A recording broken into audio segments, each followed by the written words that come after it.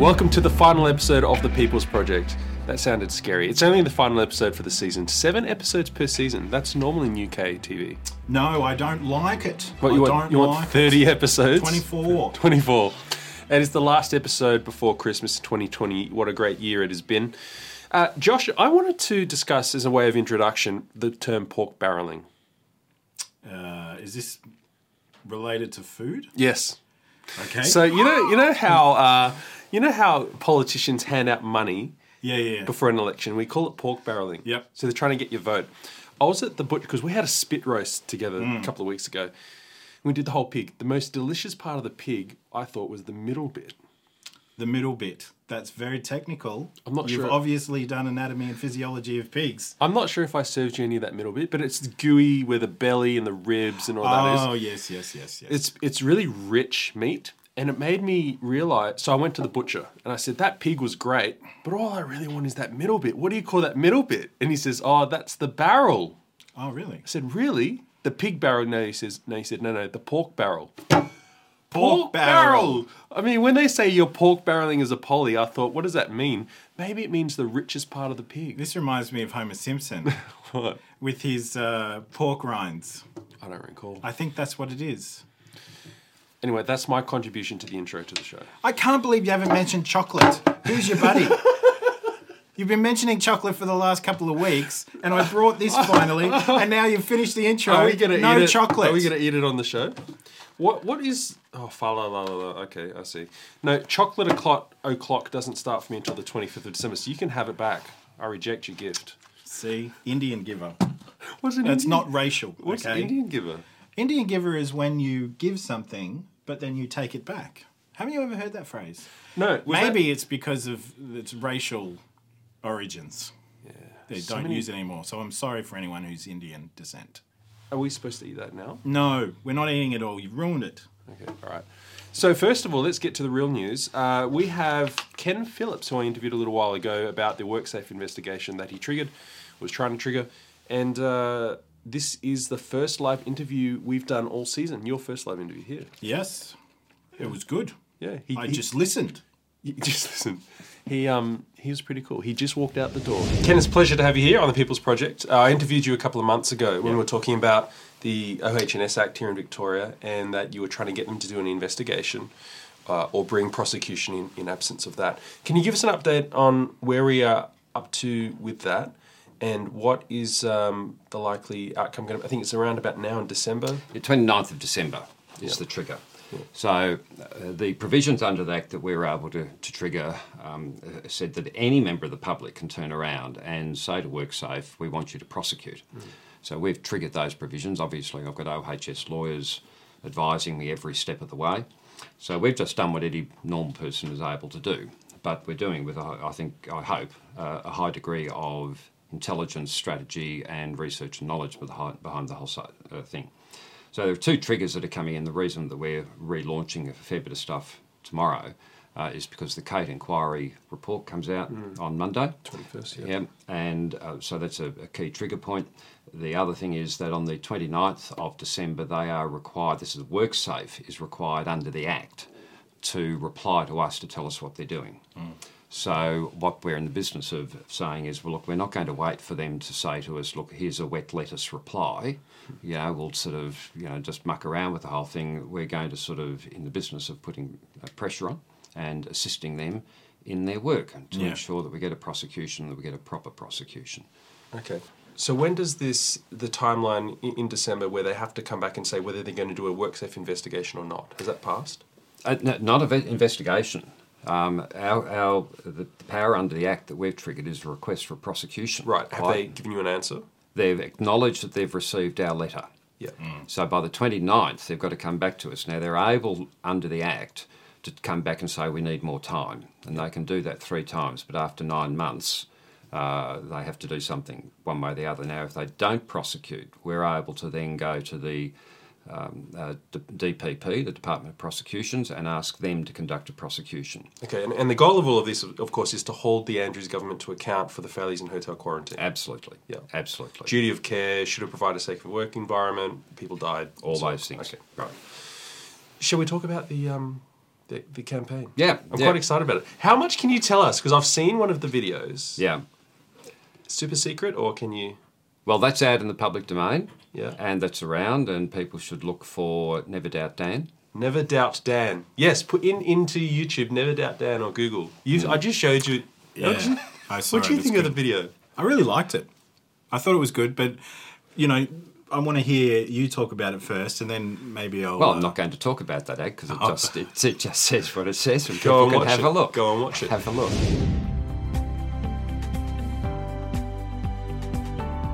Most Victorians are now safe. Most Victorians are now healthy. All Victorians should now be grateful. Leadership is a deep and heavy responsibility. The hotel quarantine outbreak did regrettably cost 800 lives, but Daniel Andrews saved the rest of Victoria from this outbreak. He saved thousands more lives than were lost. That's all you need to remember. After what Dan has done, why be disloyal? It's time to move on, Victoria. Well, I really like it because everything about it seems legit and authentic, but there's a tongue-in-cheekness to it that you could easily miss. Easily. Well, look, let's look at what Dan has done, or let's rephrase it, his propaganda machine. Mm-hmm. Now, I'm now dealing, as a consequence of saying what we're doing, I've had extraordinary number of people come to me, really, really crackerjack people, like yourselves, of course. And or the people who made this ad for you. This is a top ad company. These are highly, highly professional people. So there's been a team that's come together, which has been people who didn't even know each other before, and there's been a synergy that's really fallen into place around the view that we can't afford to keep having this government. The reason for that is that this is an unsafe government.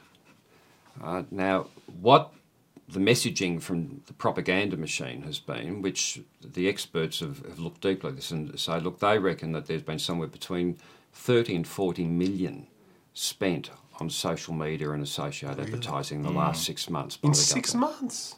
So during lockdown? During the whole lockdown. No wonder people are so on board with Dan. Yeah.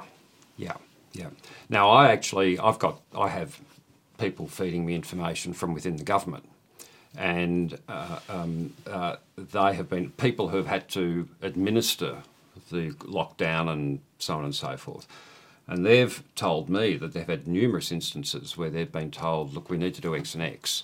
And the response from within the government has been, well, our social media is telling us this. You're not to release that information yet because we've got to do Y, right? So the whole thing's been driven by social media. So their messaging has been, look, Dan's been a really tough, hard daddy, right? He's made us all behave. Good bloke. But he's kept us safe. Right? You might not have liked being locked into your bed inside your bedroom, but you've been kept safe. Yeah. And that's a perfectly sensible message for people to pick up and believe because lots of people didn't die. Right? We hope. But 800 people did die. So the reality is here that what we have to focus on is, yes, that's quite correct. Like, I'm a believer. I think the lockdown was completely necessary. Every day that there was a lockdown was a demonstration and a proof that Dan Andrews and his government had failed totally. And they had to put us in lockdown to stop the disease spreading. Right. So I actually believe that was the correct thing to do. Right. But the failure was in the hotel quarantine. Yeah. Now, the evidence that means if this had happened with a private company, there would have been prosecutions on the foot at the moment. There's no question of that at all. So what we're looking at is a situation, one rule for the rulers and another rule for those who are ruled. Yep. Right? And it's that we cannot accept as a society. Absolutely. So what we're doing is putting a very practical strategy in place to try and make sure that everyone operates under the same rule of law and that no one is exempt from that. So that's the focus. It's a very straightforward focus. But you're doing it in a very cultural way. You're not just bringing lawsuits, although you're doing the legal thing. you're going after this, you're using the same techniques that he uses. Like you're going culturally, social media, ads, animations, cartoons. Well, that's what campaigning's about, Yeah. and they are exceedingly professional campaigners Yeah. and very successful at it. And the entire union movement's behind this, so they're pumping the thing as well. Behind what you're doing? Oh no, Dan's. behind the Dan, because all the connections that play there. Yeah. And what we're confronted with is what I refer to as the new establishment in Victoria. Mm-hmm. This is the way Victoria is run. It's run for the insiders, and the rest of us can go jump, right? And that's demonstrated by virtue of the fact that all small business, self-employed people are the people who took everything on the chin, and the people who are collapsing in this environment, whereas all the public servants got a 2% pay rise. Yeah, I had an interesting call with my brother earlier in the week, and he was saying that he grew up in a period where you always hear about job losses when it's Campbell Newman cutting public service or whatever. And the thing he's noticed about this last 6 months in Victoria is we've had so many small businesses go to the wall, and this doesn't get a run in the media. And we haven't yet seen the new wave. Of losses. Wait till we see the crashes happen. After JobKeeper runs out. Yes. Yeah. And the banks, I was talking to a restaurateur the other day who said that the bank has turned around to her and said, right, come March, you're going to have to start repaying the interest, and we expect you to pay the interest that we have put on hold during the whole lockdown. That's what people don't realise. This bank holiday for the loans and mortgages is actually not even interest-free. You're actually worse off having taken these holidays. Yeah. Anyway, we digress. Yeah. Well, Ken, I want to ask you about the social media phenomenon quickly. Because the narrative is that Dan Andrews is quite popular, polls are 70% approval and so on. But you've just said something very interesting about, $30 to $40 million on social media spend. The estimate that was given to me that Roughly. they believe, the professionals, between 30 and 50. Sure. So, and you're a bit more in touch with those who I guess are not on social media. Small businesses don't have time to float around like we do on social media. Do you think these polls are wildly inaccurate? No. Or they Spot on. People think he's wonderful. Okay. Because he kept us safe. Yes, but when you say social media, he spent money to convince the population that way, surely not everyone listens to social media. Well, I think a lot of people Apparently they do. Apparently. Even the Greek restaurant owners and whatever else. This is really now, the whole media landscape's changed completely. Right. And free-to-air media is going out of business quite rapidly. And the likes of what you do, you guys are a threat to the standard media because you're putting your own time and bucks into doing what you believe, this is competition. So you're as much part of the social media disaster for the for the general media as anyone else. When I've been investigating the history of kind of where we are now, I've noticed that marketing has been employed to an excessive degree in politics. And looking at the way social media operates, it is a marketing juggernaut. The thing is, because we did the Put Labor Last, the council campaign and so forth, and I've been a campaigner for 20 years, right? And the social media thing has just continued to grow during that period of time, which has meant we've had to change and understand.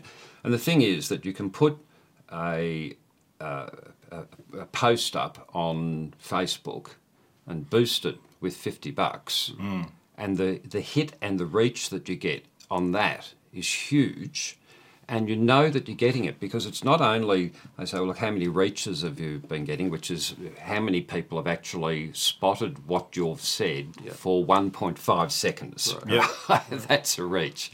And then but then you also know because they're talking to you. So how much? Right. So how it's much that feedback mechanism. And then so you're actually you're on it, and we have to, when we run our campaigns, you have to be really careful to monitor that because you keep people abusing each other and swearing and so on, being defamatory, and you've got to clean that out. So you actually know that you're getting it's genuine traffic. Yep, and that's interesting because when you paid for a television advertisement, you would be spending lots more money, but you wouldn't have that feedback mechanism to say how many people you're actually reaching. Well, I used to be a retailer and in suburban shopping centres, and I retail shops, and so we'd do letterbox drops and so forth. But you don't get a feedback from a letterbox drop, right? You don't know how many are coming in as a result. Whereas with social media, you build a community and you talk. And I used to have video libraries, and we would, if in those days, we would have been able to talk about, well, there's this video and there's that one, and what do you reckon about this? And people could have and you knew that you would be engaging directly with people. It was like having people walk into your shop physically and being able to talk about it.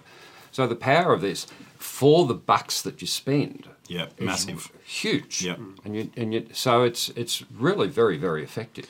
Yeah. So it's not just Self-Employed Australia. You've got a whole bunch of juggernauts behind you, whether we name them or not. There's a big movement happening. No one wants to be named. It's fine. So over the next number of months, leading up to the 2022 election. Right. So our focus at the moment is we have got a second ad that's being launched tomorrow. Yay. And that's being run in parallel with what we loosely call our first legal brief that we're going to deliver to Worksafe. So what happens is that people don't understand the Worksafe Act, understandably so. You know, it's a pretty vague sort of thing. So I've got OHS lawyers. We know the exact provisions of the Act. I've got a research team, a small research team that's come together, people we've never met before and all come in.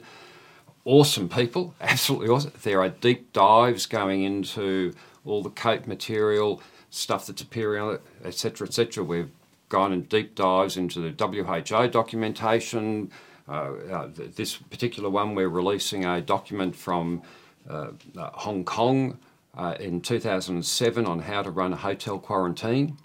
As evidence. There's no excuse for the Andrews government. Here's the document. It's very, very detailed. Yeah.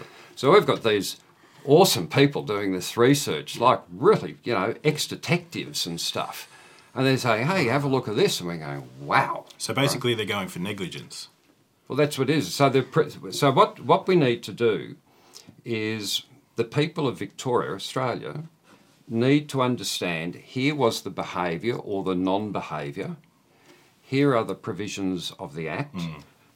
This is this provision. This is how this behaviour means that they should be prosecuted. Yep.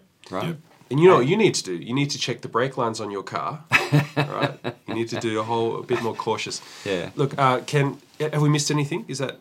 No, well, that's what's happening tomorrow. So what will happen is we're planning to release deliver around 30 of these legal briefs. We're calling them legal briefs all through 2021. You don't shift people's view of this being a safe government overnight. Yeah. It's a matter of putting evidence in front of people, and people will make their own choices. And we think that the evidence is completely clear that this is an unsafe government, that they must be prosecuted, and if they're not prosecuted, and prosecuted properly, not just a wimpy prosecution. Not a slap on the back of the hand. That means that we have a corrupt state, and we have a very, very serious problem, because it's not just with the government itself, but then you start to have to question the judicial system. Yep. So we're hopeful, so we're in the business of saying this is what needs to be done. We're putting the facts on the table. Well, thank you for coming in, Ken, here, but thank you for fighting the fight. I know you've been doing it for decades, long before I even realised there was a fight to be had, but I love the fact you're giving us a way to fight back that's not just standing outside Parliament House screaming and being capsicum sprayed. So thank you for taking the fight.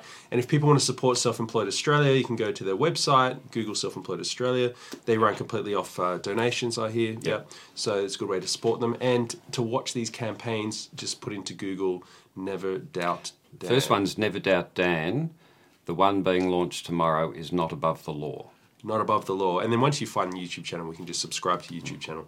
All right. Thanks for coming in, Ken. Thank you. Thanks, man. Good. Oh, I can't wait to see this new ad. How would you feel if you found out that a hero firefighter actually started the fires he then put out? Labor's hotel quarantine outbreak led to 800 deaths. The outbreak wasn't just bad luck. It was a man-made catastrophe. One man says he was in charge of those 2 workplaces. His failures were fatal. Why did he choose to use private security? And why did he give the security work to firms endorsed by union bosses at Trades Hall? Was it bad luck or corruption that killed 800 people and led to the lockup of 6.4 million Victorians for months? Remember, July till November. And where is Worksafe? Why aren't they investigating these workplace deaths? Surely Worksafe isn't being corrupted too. Ken Phillips, very good guy, and just happened off camera.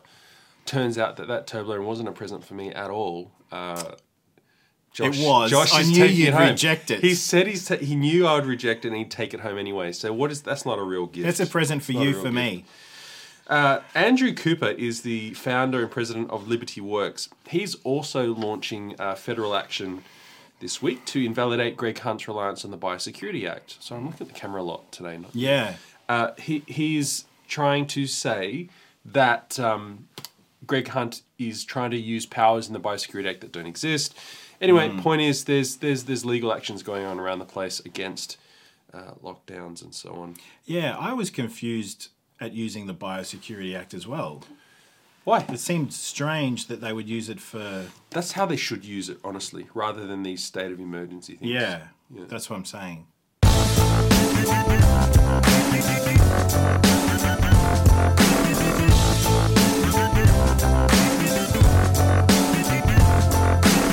All right, first of all, are we surprised, Josh, that China has banned thermal coal imports? Are you joking? Of course I'm not surprised. It's a big deal. Look, people read that headline in the paper and they think whatever. It's a big hit on our way of life. Yeah, it's a big hit, but I mean, anyone who's done any research into China knows that they have massive stockpiles in country of all of these things: iron ore, coal, everything. Oh, so they can play the game for a while. Yeah, they can play the game for a long while. For months. Yeah. Yeah. Well, Greg Hunt is, not Greg Hunt, I think Simon Birmingham. Someone is taking him with a complaint to the World Trade Organization. Yeah, good luck with that.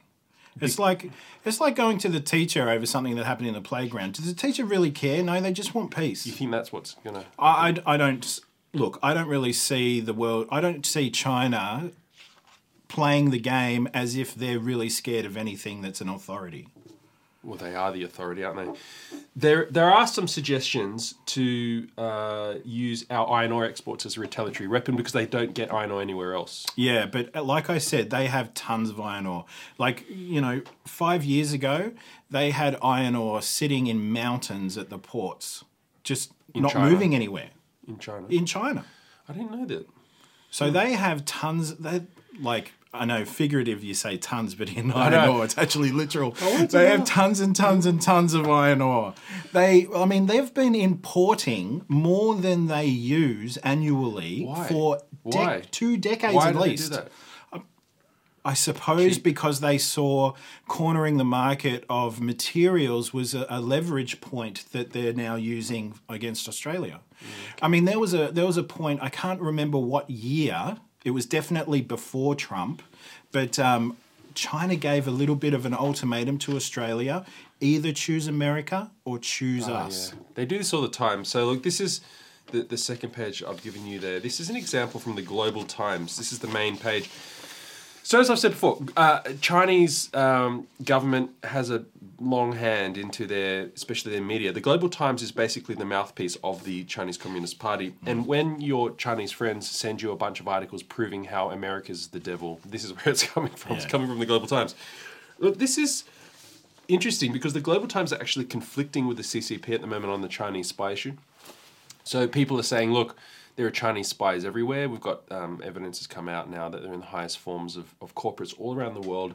Is it established that they're spies, or is there just a loose connection and people are jumping to spy? Comes on different levels. So some of them are CCP party members, which is pretty low. You're just a member of the Liberal Party or the CCP. Some of them are actual informants. Okay. And the problem is, how high does it go? Because there's no problem having a CCP informant, I don't know, at the milk bar. At the milk bar, who cares? But when they're up high in Biden's administration or whatever. But interestingly, the Global Times, who push the CCP ideas, look, an example of this, you can see some of these headlines. Australia, WTO suit, which we just talked about, purely political, anti-China incitement by Western values based on hopeless case. Radical Aussie MP seeks selfish gains by playing Taiwan card. It's very, very, very, very, very, very loaded type stuff. But what I found was interesting, what I want to talk to you about, was the CCP came out and said that, hang on, this is ridiculous about the Chinese spies. But the Global Times came out and said it's everywhere. What do you think about that? Well, the Chinese government is running two. They usually run the same story through the Global Times. They're running two different Why? Why do you think stories. that is? I've got an answer. I'm just seeing if... Test me first. Yeah. I thought about it, and I thought maybe they're trying the disinformation thing. Maybe they want to scare everyone that Chinese tentacles are everywhere around the world, so that they run it through the Global Times. But then on the world stage, political world stage, the actual CCP government has to say, no, it's baseless. Yeah. It's... Is that what you see? Pretty much, yeah. Oh, okay. So in other words, like you've got two different audiences. So you've got the political upper echelons of power, which is where the Chinese government are talking, and you've got the Global Times that are talking to the below that level of power. And so they're playing games, you know. When the truth is irrelevant is probably more to the point. The truth of it is irrelevant because the threat of something is always scarier than the actual. Yeah, you said that last week. It was very wise. It just seemed the only time I've seen the Global Times and the CCP diverge. Yeah. Usually they're lockstep. Yeah. Anyway. Well, I would assume that because they are lockstep most of the time, when they diverge, it's for an intentional reason. It has to be intentional. Yeah, totally. You know, speaking of China, they had a thing called the Ministry of Supervision. They have lots of ministries. They have lots of ministries. But They had the Ministry of Truth, didn't they? No. Wasn't it the Ministry Really? of Scientific Truth or something like that? Straight out of 1984. I can't remember. Oh, maybe I'm completely off, and I am thinking of 1984. Well, it's not that far. Okay, let's talk about 1984, right? So you got the Ministry of Peace, right, in 1984, George Orwell's novel. The Ministry of Peace, you've read it? I a long time ago, but Right. yeah. So to remind you, the Ministry of Peace was the ministry that controlled war. Yeah, everything's backwards. Everything's backwards, yeah. Much like our world today. The Ministry of Love controlled love for the government, and they enforced... That's where the term thought police comes from, the Ministry of Love in George Orwell's 1984. The Ministry of Truth, which is Facebook, LinkedIn, Twitter, determines what is real or not. Propaganda. Yeah, propaganda. And the Ministry of Plenty, which rationed food. Ministry of Plenty. Remember last week when I talked about, I think it was last week, the four obsessions of the global catastrophes. Yeah, so you see that part of that in the 1984 book. Well, everyone's saying 1984 is coming more and more real. Well, to fling us down to Victoria, we have a Department of Fairness now. Yeah. The DHHS is being split into the Department of Health and the Department of Housing, Families and Fairness. Are they still calling one of them the DHHS? No, it's the Department of Health, DOH. Oh, okay. And the Department of Families, Fairness and Housing, FFH. What the hell is Department of Fairness? Because fairness is very subjective. Oh, fairness in a worldview context is about favour. What do you mean with favour? Well, it's like the 1984 thing. Fairness, the opposite of fairness is favour. So, of course, two people here, one of them needs to be favoured by the government in order to achieve an equality of outcome. It's happening. Oh, it's been happening. So, yeah, no. But it's Department of Fairness. Yeah, it's here. It's arrived. It's being institutionalised, I think, is what you mean. Yes. This is new. Being institutionalised in this sense is a new thing. Yeah. Yeah. They're getting very bold. It's like building in concrete. Yes, because we keep accepting it. Here we are. War is peace. Freedom is slavery. Ignorance is strength. We have Equality is favour. How do you... Department of Fairness? You've got no right calling a department of the government fairness. That is so ridiculous. Yeah. More news? Well, I'm just smashing through the news. Feel free to stop me. AG resigned yesterday. The Attorney General, Yeah. Hey, look... I never met her. I never saw her. I never met her, never heard her before. She was obviously so involved. I found out that she only got the job in November 2018. There's been a very high turnover of the cabinet lately. Yeah, massive. And I think personally, it reminds me of the police commissioner role during say the early 2000s, the first decade of the 2000s, there seemed to be a bit of a high turnover there too. Was it? In Victoria? In Victoria. Oh, I didn't care about you there. I lived in New South Wales. No, you lived in New South Wales. I barely care about us now. But I think all those positions, they're all influenced by the Premier's office. So in other words, Of course. people were celebrating that she quit, but it's like, but don't you see? Like, Who, Jill? Yeah. Oh, Like the government, the Premier will be able to suggest to the whoever appoints the new position who they would like. There is another theory, because she hasn't resigned from Parliament, only from Cabinet. Well, she said that she wanted a work-life balance. Yeah, but they're lovely kids there. But One of them was wearing an activist T-shirt, did you see? yeah, activism, power and change. I just thought that was really funny. No, but then you got the US. No, the Ramones, dude. That's a punk band from New York. They're appropriating the US. Oh, well. So she's not a Republican. I think it's ironic, Yeah. as in, like, the Right. Ramones are a punk band, which is against the establishment. Yeah, of course. Okay. Well, the other theory is that she's setting up a run. Oh, no. Really? Why not? Because Palace is a joke. He's never going to... What? The longer I do, it's good that we're having a break over Christmas, because the more each week I do this show, the more I become me, and the more likely I am of saying something that I'm really going to A regret. swear word or something. Something. Yeah. Personally, I don't think she has the gumption and the chops to be... Well, who does then? None of them do. None. On the Liberal side too, actually. I know less on the Liberal side, to be honest. Michael O'Brien's pretty... I'm not a fan. But I get the feeling that anybody appointed under a Labor government, by definition, needs to be a bit of a wobbly jelly. A wobbly jelly. Yeah. So no gumption, in other words. You know what is unprecedented? The fact that so many of his cabinet are falling like flies in and out, and he hasn't changed. That's unique. I don't know what that means. It's just that he's not moving. He's a poker face. You know what I mean? It's managed. That's my perception. That's my opinion, that this whole thing is managed. And when I see people quitting, I see basically plates of jelly that never should have been in the position going, well, this isn't no longer cushy. I'm going to have to do some actual work or face some backlash. I'm gone. I mean, you know, I used to work for a lefty organisation, and the mantra that was just drummed into everybody is cover your ass, make sure you cover your ass, send emails, do paper trail, just make sure you cover your ass. And seriously, if people look at the situation and say, Dan Andrews' version of covering his ass is throwing someone else under the bus, I'm going. Well, it's not clear that he threw her under the bus on this one. But at the same time, I think people were calling for the Attorney General to do some things during... She did not perform well in PAEC.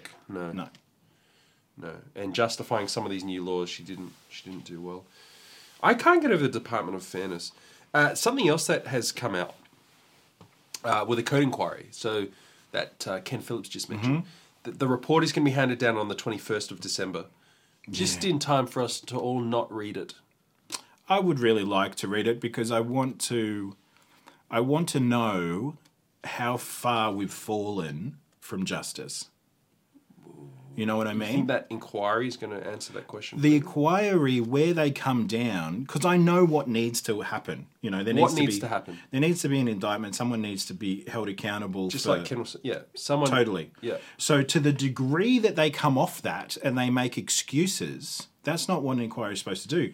They're supposed to make recommendations, but they're also supposed to identify people who could be prosecuted. Dan Andrews. And so to the degree that they are running in line with 1984, you know, politispeak or whatever it's called, Newspeak, they'll, to the degree they do that, you'll know how far you've got to go to regain So it. you're not hoping that it brings justice. You just want it to see a bellwether test where we are. I really want it to bring justice. I just have no confidence that it will. Okay. So, yeah, that is a good point. When this code inquiry comes out, we will see how far down the toilet we've gone. That's because I'm guessing that they bet that everybody won't read it. I think it should be like give it to each other as Christmas gifts and stocking fillers to say to everybody in Victoria, this is where we are. This is where we are. I think they'll be smarter than that, and it'll come up with some soft criticisms, which can be handled. Yeah, people died, man. Yeah, I know. If it was a business... If there's no criticisms, yeah, it's going to be obvious. When was the last time a politician got jail time? Have they ever? I don't think so. Didn't Trump promise that Hillary would go to jail? Didn't he come through on that promise? One of the things I spoke on that during that episode is that has he drained the swamp? I don't think he has. You know who? Well, okay, yeah, but you know who actually might deserve to go to jail? Biden's son. Yeah, Hunter Biden. This whole show exists and discernible and all this because of one little video I made months ago, explaining the state of emergency extension bill. Oh, yeah. I think the state of emergency is going to be here forever. Have I told you about Rome, how it moved from a republic to an empire? Wasn't it through like emergency things that became permanent? So back when it was the Republic, this is before Augustus Caesar, who was the first emperor, they would appoint a dictator to deal with a specific problem. That's right. Because things run better with one mind at the helm. But the dictator then had to hand the power back. The dictator would be in charge for a specific amount of time, and then they would hand it back to the Republic. And the word dictator had no negative connotation whatsoever. Whereas Augustus Caesar, or Octavian, which was Caesar's protege, he declared it like a state of emergency because of the problems between him and I think it was Mark Antony, I'm not sure. Just the state of civil unrest after the events of Caesar's murder and stuff like that. So he declared a state of emergency, he appointed himself as a dictator, and he never rescinded the emergency. And that's how you get 300 plus years of Roman emperors. 300 years. So not just Dan, but, him. Dan the 17th. Yeah. You know what I mean? Well, this was came out this week in the Payak inquiry. Great inquiry. David Limbrick, who's I'm interviewing him next Monday. Oh, good stuff. I don't know what I should ask him. I have a question I want you to ask him. What? I would like to know what are the boundaries of what he'll fight for. Oh. So he's libertarian, he's fighting for rights. Yep. Whose rights? And when you've got a situation like, for instance, the Forced Conversion Act, where does he come down on that issue? And what's his reason? Or does he just not touch it because it's not politically in his in his purview? I will ask him that. Well, he's been asking questions of the AG and of Sutton, and turns out Sutton has admitted yes. Not that Sutton has this power, because the Premier has to declare the state of emergency. But Sutton said, the state of emergency has to remain indefinitely because have to run hotel quarantine under that. Yeah, I don't see that. What? It'll happen. I know it'll happen. We'll extend it. In March it runs out. Unlike Caesar, ours sunsets every whatever. How can we do something to at least let the government know that we don't want it extended? Oh, come on. We came so close last time. 1 vote or whatever it was. 2 votes. We came. Look, I think we'll get it through. I think we'll actually stop it. I hope so. Because we'll raise hell. And you know what? Will people be as passionate now that they feel a little freer? Look, the thing is, you don't need the state of emergency unless you want to go back into lockdown number 3 in April, which is everyone's prediction. Exactly, because what are the reasons for a state of emergency? Any reason that was given to initiate a state of emergency has long gone now. Except for hotel quarantine. But no, that's what I'm saying. The hotel quarantine is not a public risk in the sense of it being a government responsibility. Yeah, this is the thing. The other pollies are saying, no, including David Limerick, create legislation for the hotel quarantine. Yeah. But it doesn't give police no no warrant power. See, that's what they want. They want the blank check. They want the blank check. And this is what happened last time. They said, we're only going to use it as little as we need. So we gave it to him. He spent it the next, I think it was 2 days after, bang, hard lockdown. So we cannot allow this happening again. You can have your stupid hotel, you can have your hotel quarantine, all right, Dan? But you can't maintain your blank check in March. We've got to fight that. You know what? I really wonder if everybody in Victoria has realised, and just makes excuses, but has realised that Dan has pretty much lied the whole time. I'm wondering even if the people who stand with Dan, it's not that they don't see that he lied. They say he's doing his best. He had to. They would have to. They would have to say that morality is dictated by circumstance, and therefore it's okay that he's not telling you the truth. All right, so protesting is about to become via permit only. Yep. Now, the way this works, everyone, is I looked at the laws in all the different states. Pretty much New South Wales has the best. What do you mean? The most free form of protest. Everywhere else, you do need a permit from the police currently, but the police are not able to deny a permit. See, this is the way. What does that mean? I need to ask your permission, but you're not allowed to deny. You're not asking for permission. So some states call it notification of gathering. Oh, okay, fair enough. So you're not allowed to do an impromptu hidden protest. Now, you could argue whether that's right or wrong, but the whole point is a police force cannot stop a protest. That's funny. Like, it's like saying, hey, you can't, your army can't attack us unless you first tell us where you're going to attack. I get it, though. They want to make sure that everyone's safe. It's about order. It's about order, yeah. But they can't actually say no unless they go to court and get a court order to stop the protest. But that's theoretically going to, it's almost like an irrelevant conversation.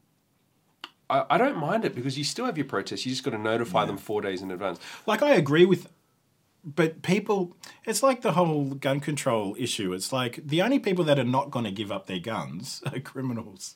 I know that's. You know what I mean? know that's true. And look, but I'm talking about existing laws that I approve of. Yeah. What we're talking about now is changing, which I disagree with completely. They're talking about you can't protest unless you get our approval, which is different. It's not a notification. Dan kept on saying that protest is important, all of that. I don't think it is. No, it's not. I mean, his actions are betraying his real Well, his actions are showing that his version of morality is situational. Yeah, his worldview is... He'll say whatever he needs to say Yeah. in order to deal with the issue at hand. I had such high hopes for Shane Patton, the current Chief Commissioner of Police. To be honest, if he seems really militant. Yes, but he said...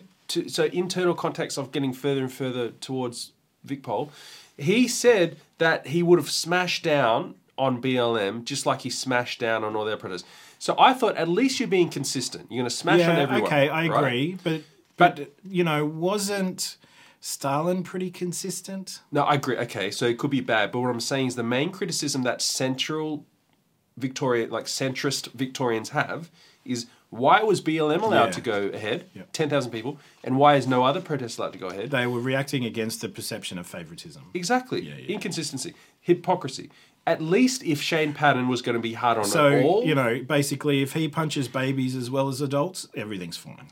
Look, I'm not saying... I think we should be able to protest any time. Yeah, I agree. Right? But I'm just saying, at least I thought he was halfway okay that he was consistent. I think we need to determine who is a threat and on what grounds, and who is not a threat and on what grounds. And someone from Victoria, a resident of Victoria, a citizen of Victoria, who is protesting about the freedoms that have been taken away, their rights that have been limited without due argument, is not a threat and should not be treated in military tactics. Of course. Whereas Black Lives Matter, or maybe let's not use that as an example because I don't know enough about it, but someone who's an organised group that you can justify is completely organised and this is more like a military campaign, then I can understand having the heavy hand. But in the protests that happened during the lockdown where people from their homes were coming To buy fruit? Exactly. So in other words, this was not a military organised sort of endeavour. This were people angry because they were being mistreated. And so the police response was to mistreat them further. That's just ridiculous in my view. Painting everybody with the same brush or calling everybody by the same name, I don't agree. Well, I was just pleased to hear internally that Shane Patton was saying something different. Yeah. And he was being consistent, and he said he didn't like the Michelin Men going into the QVM. But this week he contradicts himself, and this means he'll probably never interview with me now. But he says privately one thing, but he's come out publicly this week and said the reason the BLM protest didn't go ahead was for two things. One, there were a lot of emotion. Yeah. And two, there likely would have been violence if they see, didn't allow it. That whole Hypocrisy thing, writ large. it's like, hey, if you fight, we'll let you go. That's what I mean. It's ridiculous. But it does prove the point we've been saying all along. The people that protested because of the lockdowns, they didn't want to fight. See, the people who protest and are looking for a fight, they're the ones that you shouldn't allow. Yeah. It's just backwards. I'm pleased with Sorry, that. I'm a bit passionate about this. That's all right. I'm pleased that this hypocrisy came out from Shane Patton because it does prove the point, which is they can't stop a protest. Yeah. They can't. It's just numbers. Yeah. If you want to protest and get loud, in fact, the messaging here is so bad. The messaging is if you're violent, you can do whatever the hell you want. Yep. If you're I won't use the buzzword because we could have someone come through the door, but if you want to use that tactic, then we're going to let you. Ridiculous. Absolutely. Ridiculous. It's like saying, hey, if you're a car driving along the street at pedestrians, the pedestrians should just move out of the way. It's exactly what he's saying. Now, this is disgusting because it's not good for the centrist Australians. It's not good for the right wingers who want to protest. It's not good for the left wingers who want to protest. It's not good for the Stand With Danners. The whole thing is a dog's breakfast. This is a terrible way to because there have been force. organisations in Victoria that have militarised protesting. Yeah. So protesting, has a history that goes back as far as, the French Revolution, further even. But ultimately, protesting is about getting people who typically feel unheard to be heard. That's what a protest is in its essence. But it's been moved to the left to be a political tank so that it can take potshots at established positions in government. And that it's been militarised, and the rest of us, regular citizens, suffer because some groups have militarised protesting. It shouldn't be that. It should be a voice. This is why this is a gift. Oh, nice. Yeah, I'll read from Katie Burgess. The true power of the people is more powerful than the people in power. There's a lot of P's in that sentence. Yeah, there's a lot, isn't there? Anyway, do you know what I drink? P's? Nothing. Nothing. Yeah, I don't drink. I can't do that with my glass. So look, and can I point out, getting permission from your government to protest. You're protesting the government. It doesn't make sense. It's like going to the parents and saying, can I have a party on Saturday night when you go out? Oh, it's worse than that. You're protesting against the very thing. Yeah. Oh my goodness, that's the point of a protest. That's the whole sort of the double talk of which, politicians find themselves and legislators find themselves having to speak in. It just doesn't make a lot of sense. And I just want people to be able to speak and feel heard, because then the chances of them radicalising and going to violence is going to be less. Surely they know that. And they would let people speak, but no, they keep putting these things in the way. Look, at the end of the day, my invitation still stands. Anyone who wants to come and interview and have a fair go, I'll hear them out. I'm not going to shoot them down. I just feel like no one's going to come on now, and it's not my fault. They are being hypocritical, Victoria Police. I'm calling them out. I want to separate the individual from the organisation because the organisation I just talked has about the head of the organisation. Yeah, I know, but the head is politically bound to toe the line, I suppose. And I want to talk about, I want to recognise that individual police people have their own ideas of how the world works and all that sort of stuff. I talk to a lot behind the scenes in real life, and they're great. No, all I'm saying is that I am giving the people inside information that I've been receiving inside news from Shane Patton and people around him. I won't name, but I could, who are saying one thing internally, and then publicly I'm seeing a hypocritical response, the opposite. So they're lying to me behind the scenes and some of these distinguished people that I'm meeting with, or they're lying to all of us. Either way, they're lying. Yeah, lying seems to be the modus operandi at this time in history. All right. So the other thing, hypocrisy. Australia Day cancelled. How's that hypocritical? No. Oh, okay. It's about to get hypocritical. So first of all, let's watch a quick clip with Paul Murray and Michael Kroger. It pains me that it's all the right wing who are making sense right now. And I've got to play another right-wing clip. But anyway, let's just have liberals everywhere. You just got to go where the truth is going. And at the moment, the liberals have it. Yeah. So Michael Kroger and Paul Murray talking to us about Australia Day cancelled. Michael Kroger is in Melbourne. In Brisbane right now is James McGrath, and here in the Man Cave is Liz Storer. Michael, I'll start with you, but let's talk about Victoria, because old mate Chairman Dan, the cover of COVID, it has taken so much. But while crowds can meet for the Boxing Day test on all 5 days, crowds cannot meet for Australia Day, and surprise, surprise, he has now cancelled an Australia Day parade in oh-so-woke Melbourne. What a disgraceful farce. 30,000 people had that demonstration, by the way, and he just let it run on. He took no action against it. He just said, I prefer them not to demonstrate, but they just ignored him and carried on anyway. I think there were three people arrested. They were probably off as usual down here in Victoria. But cancelling Australia Day, no, what he's doing, mate, this is the socialist left of the Labor Party opposing Australia Day and using the cover of COVID, as you said, to denigrate, downplay, delegitimise Australia Day, and it probably won't come back. And when you look at the celebration, when you look at those great events in Australia, these people on the left, they oppose Australia Day. They, of course, oppose the Queen's birthday. They make almost no contribution to Anzac Day, particularly the Greens.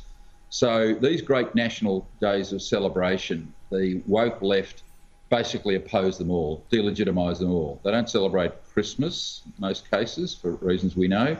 This is just the way the left tries to dumb down and oppose everything that's been built in this country off the backs of great men and women who have built this magnificent country here. And these people just try as best they can to run everything down and delegitimise it. And Andrews is near the top of the list these days, mate. It's a disgrace. Now, Josh, this is where the hypocrisy comes in. Australia Day parade cancelled. But as Kroger said, the left have been trying to do this forever. Yeah. Australia Day, move the date, whatever.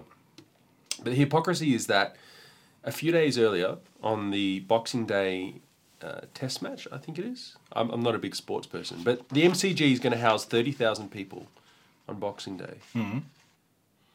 But Australia Day is cancelled on the 26th. How does that make sense?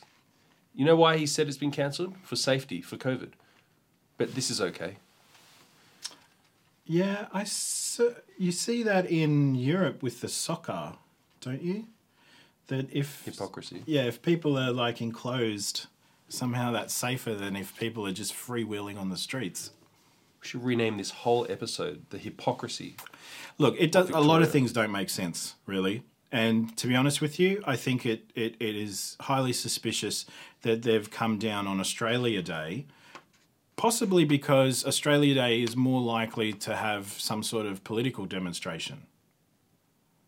And maybe that's what they're going for, just to have no civil unrest that they need to deal with. Maybe gathering around a cause like at a sporting event's okay. Maybe having parades and street where you said, it's a bit less controllable out in the open. Maybe aren't they? Maybe they haven't cancelled any of the Chinese New Year stuff. Oh, maybe I'm wrong. Maybe they in fact approved Chinese New Year parade to go ahead. Yeah, which is in February. That's what are they doing about New Year's? I think this year. What do you mean? Normally there's a big fireworks thing and everybody comes out for it. I think you can basically now, you can take a punt and say, is it a traditional Western value? Well, then it's gone. Yeah. Or is it a progressive value? And then it stays. Yeah. Yeah. Thank you for letting us. The Chinese New Year thing does sort of give it a flavour. It's the same thing. Chinese New Year parade with our dragon dances and Australia Day parade, but I'm allowed to have a Chinese New Year parade? I'm going back to New South Wales. Really? I met with someone this week. Really? A doctor, in fact. Really? Yeah. I was saying really all the time. Who's going to flee back to New South Wales. Really? I really honestly think New South Wales is not far enough. Where are you going to go? Have Texas? you read some of the bills? Have a notice of all the bills that are getting passed through really quickly towards the end of the year. And a lot of bills, they're introducing this whole idea of they're operant even outside of Victoria. Yeah. That's scary. Didn't I swear on the show last week saying that's extra jurisdictional BS? You might have. I think I swore on the show. Yes, that's ridiculous. Go to law school for maybe 2 weeks. Yeah, imagine if they said no one's allowed to go to Thailand to get a boob job. Because you know, because you're bound. It's a joke. Look, at least I do get worried sometimes that we can be a bit heavy in our content. But then I saw this week wall-to-wall media coverage in 7, 9, 10, Project All That. You know what they're talking about? I don't watch the news. Well, we're doing all this and I'm scared we're too heavy. No, this is actually really good because they're talking about lobsters all week. Lobster, lobster, lobster. You sent me this in email and I looked it up and I thought, what has this got to do with anything? But this isn't just one article. This is I know. everywhere, every day. I know. Lobsters. $20. Yeah, which is great. I haven't been able to find any. I'd love some $20 lobster.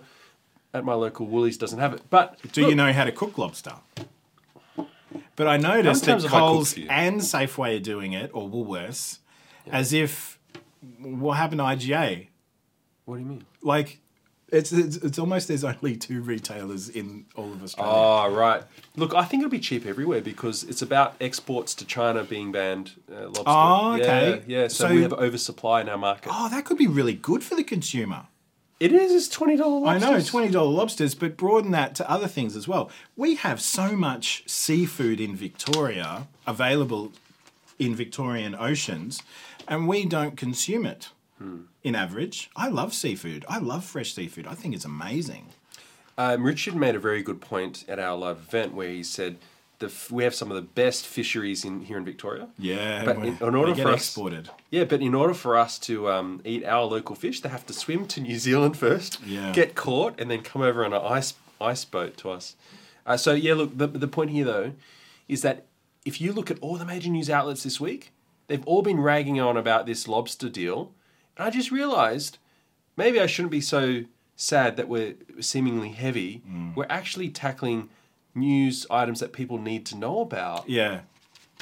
Because, I mean, this is probably more like the Global Times in that it's managed news to manage a population.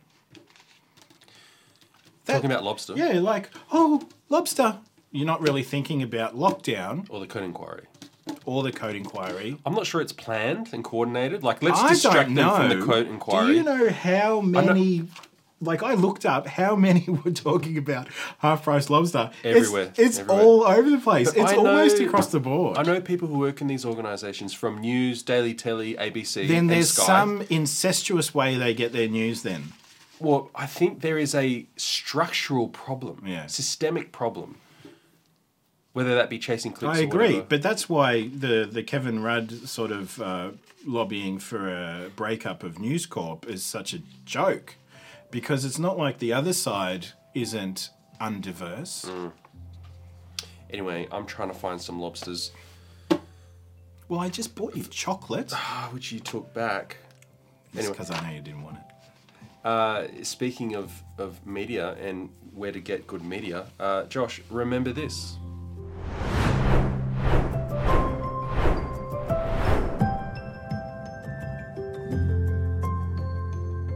One of the favourite jobs I ever had was touring around regional Australia visiting farms. I got to go to some great places like Manjimup in regional Western Australia where I saw avocado farms, where you get an unlimited supply of snacks while you're on site. I went to some interesting places like wineries. Wineries, as the city slicker, I always found it fascinating to see these beautiful, luscious grapes in what can be quite a dry and dusty environment. But the farmers that I was with were always more interested and, in fact, excited about these brown-looking things here. What am I going to do with that? I can't eat that. It's not even very pretty. But the farmers knew something that I didn't. It's not about the fruit. It's about the vine that the fruit is attached to. You see, if this fruit was cut off from the vine, it would be useless. It can't do anything without being attached. So when they saw good fruit, they would admire this brown vine. Wow, look how healthy and great that looks. And I'm thinking, why are you looking at the... When they saw bad fruit, they wouldn't blame the fruit. They would look at the vine. Again, why is the vine not nourishing the fruit? So last week, I said to you, you will know a tree by its fruit. Well, we can look at the fruit, but we should also look at where the fruit comes from, the vine. If you think about how you feel after watching the People's Project, we hope that you feel better about your world and about where we're going. And if you look at the way we feel about watching, after watching Channel 7, 9, 10, we talked about this a couple of weeks ago about how coronavirus is going to make your teeth fall out. It seems to me that often they're trying to instill in us, or at least trigger that sense of fear and worry in us. So we'll read their articles and give them the clicks. And so I think the different media sources are coming from very different places. They're feeding off a different vine. And why do you think I talked about Horatio Spafford a couple of weeks ago and how his daughters were lost to a shipwreck and yet he was able to say, "It is well with my soul"? It's because I hope that in amongst the storms of 2020, we might be able to find some sense of peace. Why do you think I talked about Helen Keller, who was completely blind, completely deaf, and yet she was a visionary from the 20th century? And it's because I hope that even though we can't see what's going to come up ahead, that we would be able to find some vision for our future and what we want to see. Why do you think I talked about elephants and the ability for little ropes to hold an elephant in? It's because I think there's a lot of big scary things in the world at the moment making a lot of noise, but we need to remember that sometimes those big elephants are controlled simply by the real enemies around their feet, the little ropes, and that is something we can attack. And so I've always hoped that the vine you feed off with things like the People's Project, you'd end up feeling better. The fruit of our worlds would be better. So if you think about the way we react to the people around us, maybe sometimes if I'm angry, I think, well, perhaps I'm attached to a vine, I'm consuming something that's got a bit too much hate in it. And there's some groups that I've had to unfollow because of that. Sometimes if we're feeling a bit fearful, then I look at, well, maybe the vine I'm attached to here, what I'm consuming is feeding me fear, like Channel 7, 9 and 10 with their news programs. And so perhaps making the fruit of our lives good is a noble goal, but how to get there is to not look at the fruit. Maybe we need to look at the vines that we're feeding off, that we're attached to.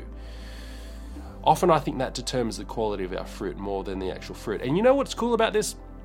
You never see these grapes trying really hard to be juicy and succulent.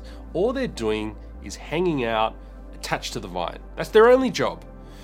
And effortlessly, they find themselves growing succulent, beautiful, and juicy. And so in the same way, I think we can do that too. Rather than trying to grow fruit in our lives, the way we respond to people in our family and friends, we can simply focus on the vine that we're connected into, making sure that it's a good vine and making sure that we're staying connected so that we find ourselves effortlessly producing fruit in our lives that nourishes not only us, but the people around us.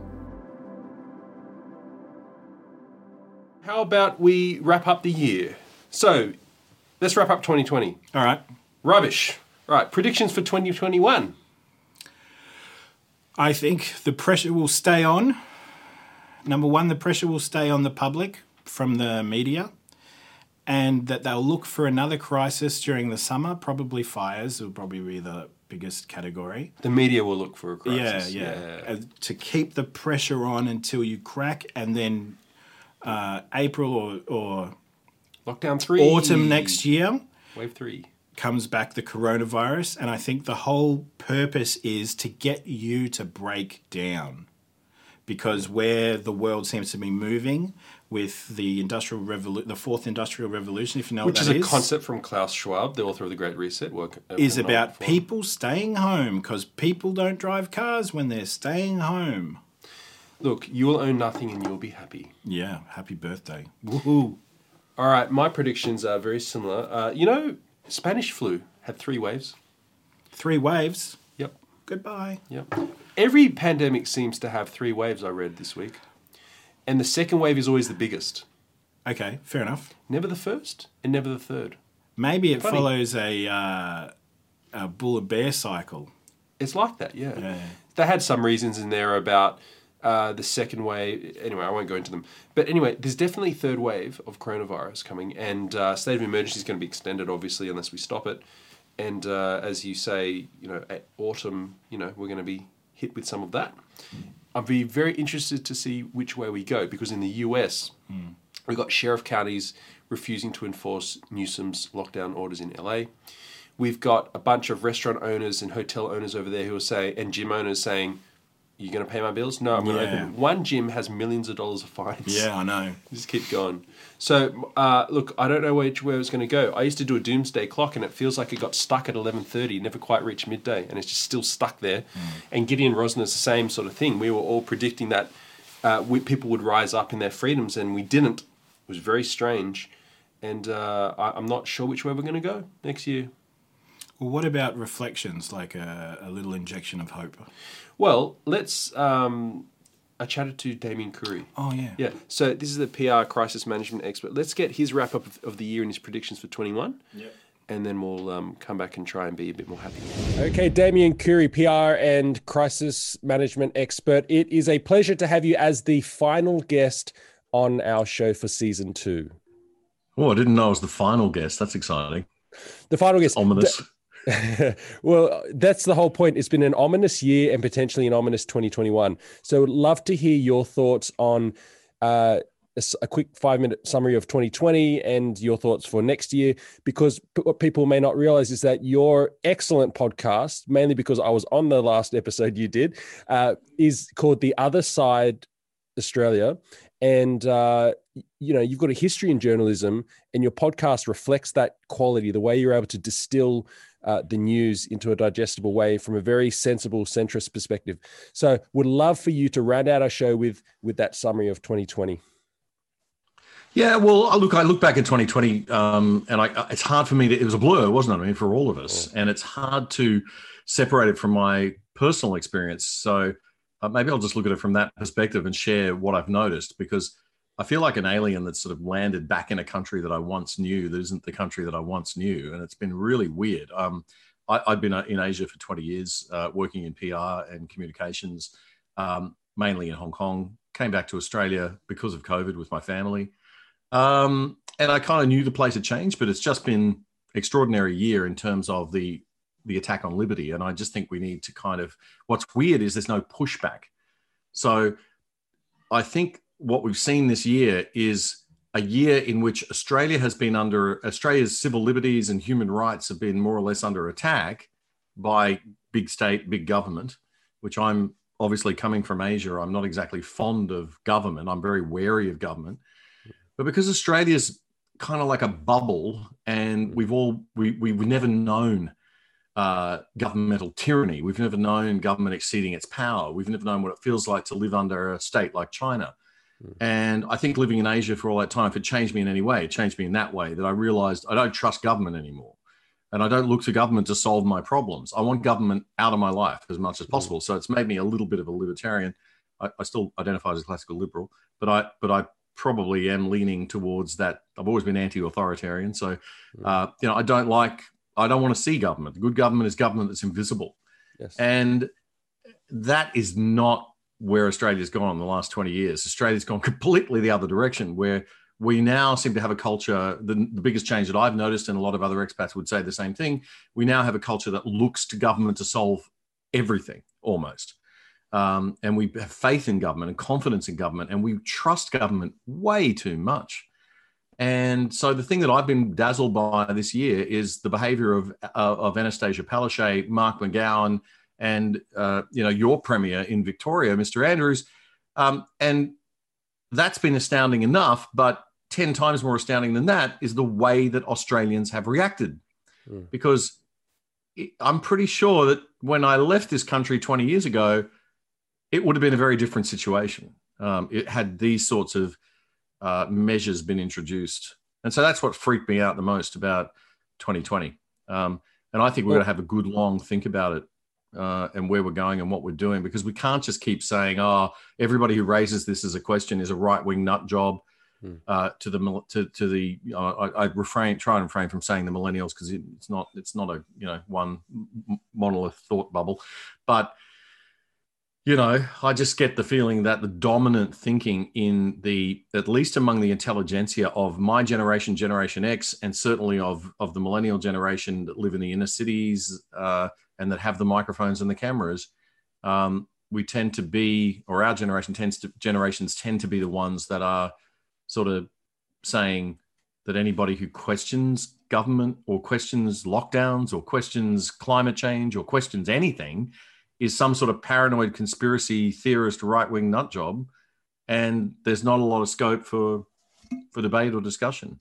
Well, as in the words of Richard Riordan MP, he said at my event the other night, "Let it never be said again that Australians are a larrikin, rule-breaking bunch of rebels. Ned Kelly's long and gone, dead and buried. We love bowing down to our governments." So let me give you a bit of good news before you give me your 2021 predictions. I'll take any good news at this point. Yeah, that's good. Well, hopes for 21, shall we say.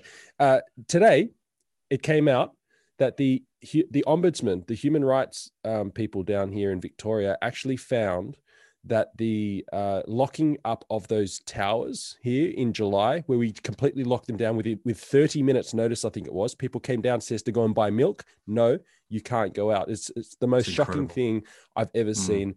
It radicalized me into an SJW. And they were the poorest of our society. These were government housing.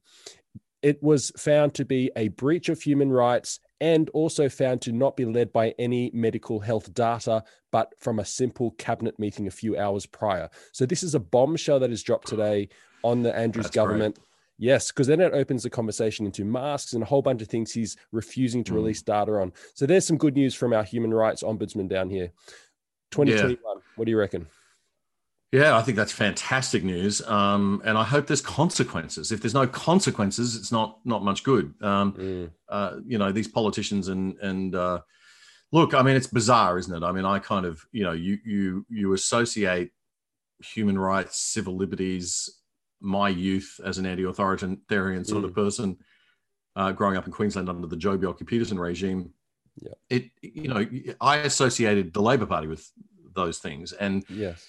And now they're the perpetrators of those things, and now the Liberal Party are the only hope for freedom, I guess, or for some at least semblance of appreciation of the values of the free market and the values of free people and a free country, and what that means and why it's important. And that's weird, That's just weird to me. I never thought when I was 20 that this would be where we'd be at now. Damien, it's very weird across the board. Everyone's flipping. You've got a whole bunch of centrist, unengaged political business owners who are now extremely political and have gone to that center right. Yeah. And you've got people like me who are anti-protest my entire life. Now I am so protest, it's not funny. So I've become radicalized. Oh my God. There you go. So, if you're radicalized, what hope is there for the rest of us? No, I think it's a bizarre time, and we're living in dangerous times. And, coming from, look, I lived in my two favorite cities in the world. If you ask me, what are your two favorite cities in the world, Damien? I would have said 10 years ago, Melbourne and Hong Kong. Yeah. Because I've lived in both and worked in both and love them both dearly. I'm from Brisbane. I grew up here. If you said to me, why have my views changed? It's basically because of what I've seen happen to those cities. And it's happened because of this new left-wing thinking, the new woke, identity politics driven, neo-Marxist, whatever you want to call it. I mean, there's all these phrases: critical race theory, critical theory, critical gender theory. People who go around looking at the world through the lens of there was a fantastic cartoon, I don't know if you saw it, about social scientists, and that a scientist comes up with a hypothesis, and if the hypothesis is wrong, they think, okay, there's something wrong with my hypothesis. Reality didn't bear it out, so I need to change my hypothesis. If a social scientist has a hypothesis and reality doesn't bear it out, the social scientist says reality needs to change, right? My hypothesis must be right. So the worldview of like everything's got to be fair, everything's got to be equal, and we've got to make it all equal and make it all fair. Well, let's just do everything we possibly can to get there, and that as the philosophical basis for so many decisions. Now, this would be fine if it was just a bunch of 20-something kids at uni, but it's the lecturers, it's the professors, and that's bleeding into the corporate sphere through HR departments, and it's right through the government. I mean, the Victorian, I dare to say probably the Queensland government's not too far behind, but the Victorian governmental bureaucracy, not the politicians, the bureaucracy, is just riddled, from what I can tell, with this ideology and this thinking. And this week we had the citizen. If you misgender somebody, you have to, immediately apologize and make sure that you correct the gender and blah blah blah blah blah. And it's like, really? And taxpayers are paying for that time, that we spend doing that stuff. And it always comes wrapped up in just be kind, just be nice, of course, right? And we have to start pushing back. So that's my hope for 2021. Yeah. Push back in 21. 21, we have got to stop being the quiet Australians. If, as you say, we're getting larger in number in the centrists, the sensible centre, whether we're centre left, centre right, whatever, or flat in the middle, it's incumbent upon us now not to be quiet Australians. It's incumbent upon us to be very, very loud Australians. Whether that means, saying something in your in the meeting at work where you might get into a little bit of hot water or be out of place because everybody else is singing from the song sheet, being shoved down their throat by the HR department, that you might have to just sit there and say, well, hang on a minute, I'm actually not comfortable with that. And a good way to do this, by the way, I do communications training. So a good way to do this at work is to turn it around and ask questions. So you don't put yourself in a position where you're making statements. So you say, how do you think some of our more conservative or Christian employees or managers or leaders might feel if we sort of, are very aggressive about this particular approach to perhaps gender identity or whatever it is? How do you think, even though you may not share those conservative views or those conservative values, just saying, are we looking after everybody here? Right? Wow. And I've written about this. That sounds like a line from the left, appealing to a sense of compassion and kindness. It's brilliant what you're doing right now. Well, it's not meant to be manipulative. It's meant to be real. I mean, and sincere. Yeah. I think we have to do this. I mean, I think we have to say, look, there are people out there who don't agree with us. And this is where it's really gone to. We're in a position of diversity in everything but the thing we should have diversity in, which is thought. Ideas. Yeah.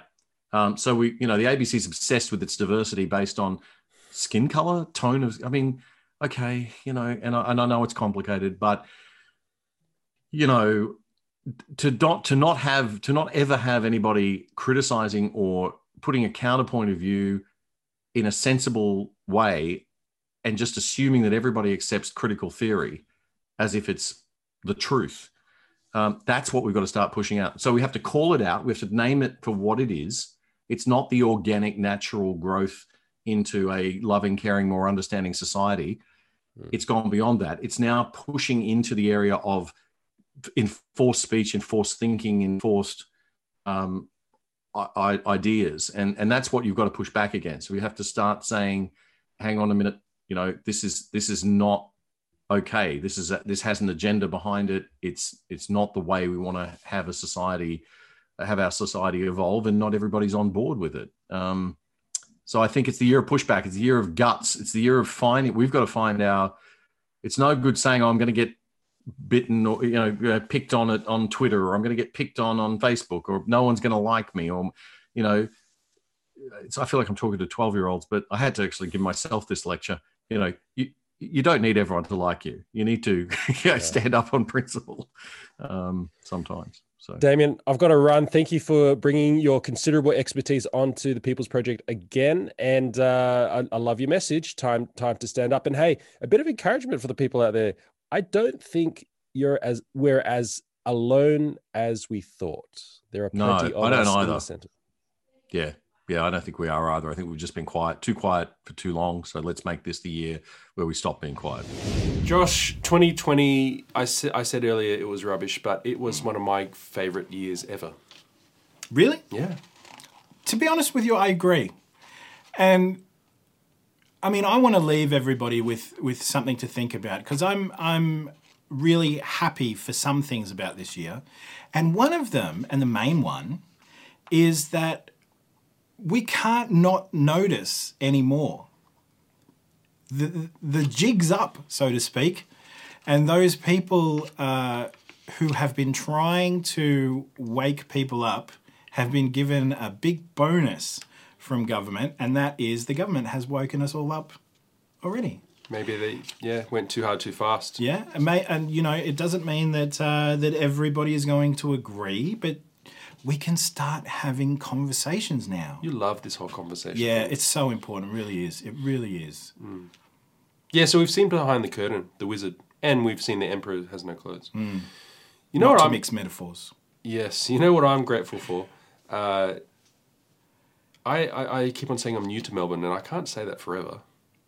But it just feels new because I've been on lockdown most of the time. Yeah. I'm grateful for the people of Victoria.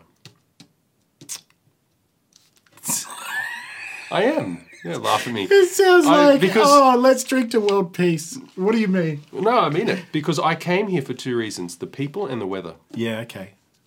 I like it cold. Yeah. Even though I'm no longer a big dude, I still like it cold. Yeah, it is hot I've been in Randwick. Summers are pretty hot over there. Yeah, we get reprieves here. It's hot for a couple of days and the humidity is great down here. And the people. I visited here a lot for work.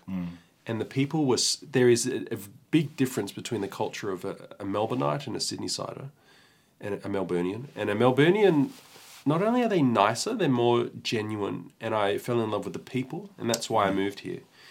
And why I'm thankful for the people of Melbourne is because this year I found my voice. I guess, I don't know if I can speak for you, but you found your voice in a way. Suddenly you've been thrust into the limelight as well. And that's been nice that the people of Victoria, I feel welcomed by them, but also I no longer feel alone. Just in life. Yeah. I feel like we're all finding our groups and our tribes, and we're not alone. They're not alone. I'm not alone. You're not alone. I met you. Yeah, I know. And it's not like we haven't known each other for much longer than this show has actually been presenting it. So, you know, what's happening here, it's real. It's real. Yeah, and that's why I'm thankful for the people of Victoria. There has been, I mean, that event that we had was just amazing. Look, I think those conversations that we have on stage and off stage, before and after the event, I really think that determines the culture of our city, not the Premier's office. You just work it in now, don't you? I'm trying to sneak it in as much as I can. I know that you're a little bit concerned. You would like to have more balance.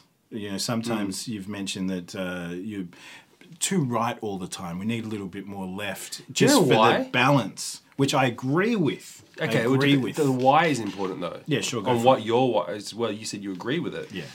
Is it the same reason for me, which is I don't want to miss out on something, you know, blind spots. I want to hear from the other side to fill in the blind spots. I think it's basically the same reason. The reason why you need to listen to, like, for instance, someone said to me once, for every one article you read that you agree with, read 3 that you don't on the same issue. Yeah. Because you get a better sense of what you're thinking when someone is able to challenge or cross-examine you. Agree. That's why it is so important not only to talk to people that agree with you, but for every one person that agrees with you, talk to 2 or 3 that don't, because it keeps your barometer focused. Do you know what made me more anti-authoritarian and more right-wing than anything else? Reading The Great Reset, a leftist diatribe, and listening to the podcast. I think it's a good way to test your views and see what comes out the other side. Yeah, recognising that you're a little bit too radical is always an eye-opener, because we drift without our knowledge. And sometimes we drift too far and we need to be brought back. So just talking with people who agree with you is really actually isolating. It doesn't build community in the true sense. It builds tribes, and it builds tribes in isolation. You know what's hilarious about all of this, though? The right wing are amazing at doing these open conversations, and the left wing are terrible. Yeah, they're terrible, because we've wanted to do it for so long. Anyway, People's Project is coming back for season 3 in, I don't know, January? I'm not sure yet. I haven't got the memo. We haven't signed a contract yet, have we? No. Well, you want to get rid of me, don't you? only partly. No. Is it I'm too good? I make you look bad? Yes, I'm threatened. Oh, you don't even deserve this anymore. You took your chocolate back from me twice. All right, have a good Christmas, everybody. See you on the other side. See you later.